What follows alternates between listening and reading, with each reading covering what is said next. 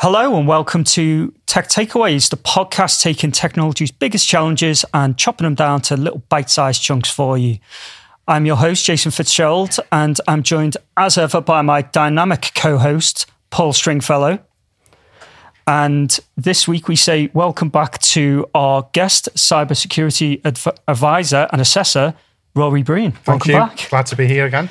So this week's episode, we are giving you the inside track on cybersecurity. It's a part 2 episode. So if you've not seen part 1, go back, watch part 1, and then come back and watch part 2. This is part 2. So we are looking this week at the challenges of cyber essentials, cybersecurity techniques, and practical tips that you can use to better secure your business. So where do we want to start with this? I think, shall I start with this? I'm going to start with this. Go for it. Okay. You go for it, yeah.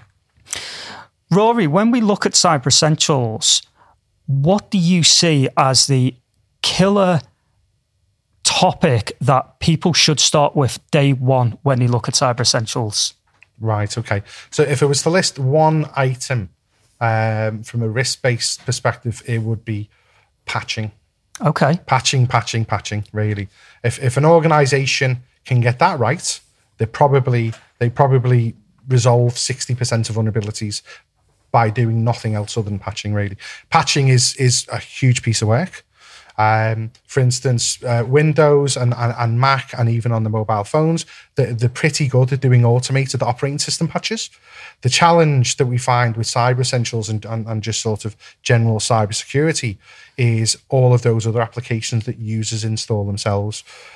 Zoom, Acrobat Reader. Your browsers are normally pretty good now as well. Yeah. But also some of the more niche products. And typically what we're finding more recently when we look at cyber essentials plus when we're working with organizations to get them ready for Cyber Essentials Plus is the redistributable. That's a hard one to say. Easy for you to say. Yeah. So Visual Basic and Visual C++. So for instance, if you install Sage onto a computer, that typically comes down with other applications that are bundled in. Okay. What you'll typically find with Microsoft is if it's got if it sort of says 2008 or 2010 Visual Basic runtime, for instance, Microsoft will normally give you up to 10 years worth of support. So what we're looking at now really is anything sort of 2008, 2010, or even 2013. The odds are they will be end of life. So the challenge is keeping your third party applications up to date, really. And there's some quite stringent requirements around this as well, isn't it? It's not, not just patch it when you feel like it. There's and you said that patching is such a huge challenge, but perhaps is it 14 days from patch exactly release? That's right. That's the requirement for Cyber Essentials. The NCSC, who sort of write Cyber Essentials, they try to determine a balance between potentially deploying a faulty patch, which can cause problems, which still does happen nowadays, particularly with Microsoft devices, and also the risk factor. Because what tends to happen is that once Microsoft, so every second Tuesday of the month, typically, Microsoft will release operating system patches. What then happens is the bad guys will effectively look at those patches and reverse engineer, and at the end of their testing, they'll be able to identify what the underlying vulnerability is. So if you've got a computer that hasn't been patched within, let's say, it's 14 days, or that's the requirement for Cyber Essentials, you're running an increased risk of attack because the bad guys will know how to leverage that vulnerability to basically either ransomware or encrypt your data or whatever they decide to do with it, really. So that's why the 14 days is important. So what you're saying there is when a patch comes out, you're actually at a greater risk once the patch is released if you're not applying that patch. Exactly, really. Okay. Exactly. Well, there were a number of examples of this with Microsoft Exchange, really. And another good reason that IT companies like to get the clients onto Office 365. Exchange is a complex product to support. Fortunately, we're not seeing as many within company offices as we used to. Most people are moving to Office 365, but there were, I think it was last year and the year before, there were a number of relatively easy to exploit. Like Hafnium. Yes, Hafnium was the big one, wasn't it? Yeah. So patching is critical, really. Okay. And in terms of patching, so obviously we've got some options that we can do within the operating system. So for listeners to the podcast and viewers watching on YouTube, I suppose a takeaway for them would be go and check your operating system and ensure that automatic updates are turned Definitely. And for any updates within the applications, make sure it's turned on. What about things like firmware updates? We see things like printers, for example. Manufacturers will release a firmware update. Where do they stand with firmware updates? So Cyber Essentials, and I suppose from a general sort of SME risk perspective, what you're looking for is to patch those vulnerabilities that can either be exploited via someone sitting in China or Nigeria or whatever it is, not to pick on those countries in particular. So, for instance, printer vulnerabilities and even, I suppose, BIOS vulnerabilities within the hardware of the computer, they're lower risk. They're lower risk, generally speaking. So there was Spectre and Meltdown, which came out 4 or 5 years ago, whenever it was. And realistically, unless you're running a server in the cloud on shared infrastructure, it's no risk. It's minimal risk to everybody else, really.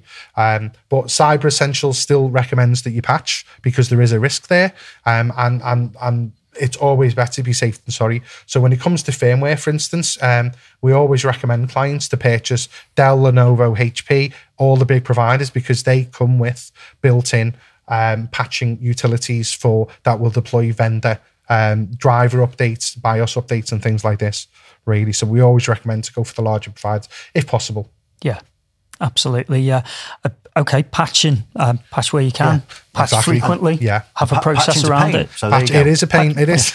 Patching is difficult. It is. I think we've got to call it out to say, I don't think the reason that organisations don't patch frequently isn't because they don't want to. It's because it can be quite difficult to get right, isn't it? Yeah, absolutely. So alongside patching, what's kind of the next big hit that organisations should think about? So the next big one, which we actually touched on briefly in part one, was MFA, multi-factor authentication. So generally, traditional IT security has been around what you know, i.e. a single factor, your username and password, whereas additional factors are typically something that you hold. So that would, and a good example would be the Microsoft Authenticator app. If you log in to either an unapproved device or on an internet cafe or something like that, you'll get a push notification onto your phone. You'll then need to put a number in, which comes up on the screen, just to confirm that it's you, really. And then that will allow you to log in. So multi-factor is critical, in particular for cloud services, because as I mentioned in part one, cloud services, you have to assume that the bad guys are knocking on that door. They're going to continue knocking until, unfortunately, either the door breaks or someone opens it, really. So for cloud services, it's that idea, critical. Isn't it? If I find a breach set of credentials, username and password, what am I going to do? Well, I'm going to say, I'm going to go login.microsoftonline.com. Is that a thing? Yeah. Maybe that username and password has been used there. If not there, great. I'll try Google. I'll try Dropbox. I'll try Salesforce. I'll try a whole bunch of it, because they're easy to get to. It's very different, isn't it? From I found some credentials and now what I'm going to do is try and break in through somebody's firewall to get to some internal. It's that kind of broad spray type of thing. Yeah. So. Go on, just on that, cyber criminals are very good at what they do. Cyber criminals aren't amateurs, they are professionals, and they are after being as productive as possible. They want the absolute bang for their buck out of every hour that they are working.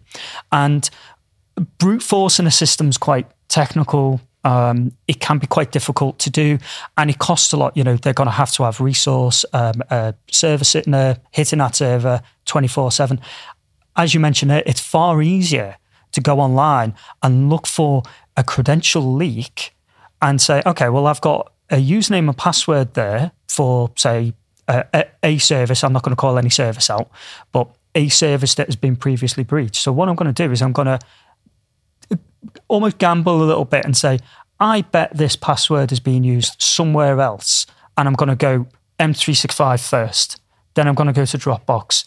Then I'm going to work my way down Amazon, eBay. I'm going to work my way in through every single service until I find a way in, isn't it? Exactly. I'd be interested, Roy, because one of the things that you're seeing now with MFA is that, as Jason mentioned, makes a really good point. Cyber criminals are really good at what they do. So, of course, now you're starting to see them trying to breach MFA. And it was interesting you mentioned kind of that idea, you log on, you're given a number, type that in. Because one of the things that we've seen is the increasing amount of times that cybersecurity, almost that kind of MFA, just because people get tired of MFA fatigue. But that's the word I was looking for. I'm too tired to have thought fatigue. But if you've got any tips around how organisations can deal with that, is there anything kind of evolving in terms of what Cyber Essentials or So there was a recent breach with LastPass. I think it was LastPass, and they identified that it was due to MFA fatigue, really. Or if it wasn't LastPass, it was another provider. Okay. The name escapes me at the moment.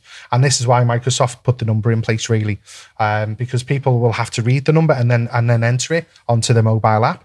And in essence, if you're not expecting the MFA, rather than just clicking yes, no on your phone, and you have to think about it, it's, oh, was this really me? Is this really me trying to get into our systems? I think the key thing is you have to look at where the risks are. If you're using Office 365, there's additional sort of more complex MFA called conditional access. So what you can do, you can configure a policy so that if certain criteria is met, i.e. you know that the user's logging in from an office location or from a previously approved device, they shouldn't see MFA, really. So it's only where the risk factors change, i.e. someone logs in an internet cafe or potentially they're using a company device at home for the first time and they may get an MFA prompt. So the providers, Office, Microsoft and all the other tier 1 providers are very much aware that MFA is everywhere nowadays. If you use, like I use the Authy app, the Google Authy app, and I must have maybe somewhere around 200 MFAs on there now. So it's almost as difficult to manage your MFAs as it is your Office, as it is your passwords. And the challenge with MFA is if you lose it, sometimes you can be locked out as well. So whereas with a password, generally there's a password reset procedure or an administrator can reset it. So MFA is a bit of a double-edged sword, but from a security perspective, it is something that we strongly recommend, really. I think the risk is worth it, isn't it? Definitely. I'm a big fan of kind of that idea you talked about there about kind of dynamic and intelligent application as well. I think we're seeing this increasingly across security tools, trying to apply context to security decisions because it gets away from that kind of fatigue idea, whether it's MFA or something else. So, as we kind of come to the end of the time of this epic two-parter, what would be kind of the final thing? So we've talked about patching, we've talked about MFA. What would be kind of your next top tip of things an organisation should look at? So asset management, really, which means different things to different people. But in essence, you need to know what devices have organizational data on them, and you need to ensure that you have appropriate policies, whether it's human-based policies or whether it's technical controls to sort of protect that information. And this is a Cyber Essentials in the latest version. And the sort of guidance document that's available now has a specific section on asset management, really, because there's no point in you protecting devices when you can only see a small number or you're only aware of a small number. This is why sort of when people leave an organization, you have a robust policy in place to get that equipment back from them, really. We've worked with some clients where we know they've got a very weak leavers process or exit interview, and in particular mobile phones. If they're provided with mobile phones, sometimes the leaving manager or whoever's doing the exit interviews doesn't ask the member of staff for the mobile phone, so they could potentially continue to have access to Teams, SharePoint, etc. after they've left the business. We've seen that firsthand. Yeah. We've seen that firsthand. It's almost as if we've done a podcast about that topic, Jason. Yeah, exactly. Yeah, we've seen that firsthand where the leavers process wasn't as complete as it should have been, and users have taken essentially company equipment home with them, even though they've left the company. They've still had 6 months later full access to company data, and it's only once there is an issue that they call up the IT department and say, I can no longer access the data. Well, what do you mean? You shouldn't have accessed it the last 6 months. You haven't worked with us for 6 months. But it's really interesting actually, because I think that the MFA point ties into that leavers process quite well, in that not all SaaS vendors have MFA capabilities, but if we can integrate it into M365, we can enable the likes of conditional access and MFA to that service. And once we do that, when you go and disable the account in M365, it disables it in, say, Dropbox, it disables it in, wherever you've got that federated account. I think one of the risks is where you don't know that account has been created. If the leaver of the company, you then close down their account, but then there's still a random third-party service there that can still be used as an attack on it. Definitely. So, I think having that robust leavers process absolutely And I think a lot of organisations fall down on that procedurally. I think Jason makes a great point. Maybe last question for me on this topic is, I think what Jason's kind of getting at there, and I think it's hugely important in security, is simplification of a lot of this. Yeah. What do you think of that as an assessor? How important is simplification, and what would be a tip to somebody to maybe simplify the way they approach security? Yeah, I think. Well, we've all heard the acronym KISS, isn't it? Keep it simple, sort of stupid, really. And I think generally IT guys are really good at complicating and sometimes overcomplicating things. We're all guilty of this. Keeps us in a job, Rory. It does indeed. It does indeed. But as conversely, trying to convert something that's complex to simple, or to simplify something, it requires a lot more expertise. So when it comes to security, as I mentioned before, you've sort of got the sort of scales. You've got convenience on one side, you've got security on the other, and depending on the risk factors, sometimes you need to weigh one or the other, really. But yeah, simplicity is key, because us humans, we're good at a lot of things, but we're not good at complex tasks. In particular, if it's something you have to do every day, every hour, or whatever it is, simplicity is the key, really. And also from a training perspective and management and oversight, the simpler a process is, the more likely is that someone's going to follow it, and the easier it is to monitor, really. So yeah, simplicity is important. Absolutely, yeah, I completely agree with that. And with that, I think that's a great point to end the episode on. We hope you've enjoyed this week's episode. If you've not yet subscribed, hit the subscribe button. It's on YouTube. We're in everywhere you get your podcasts, and we'll catch you next week.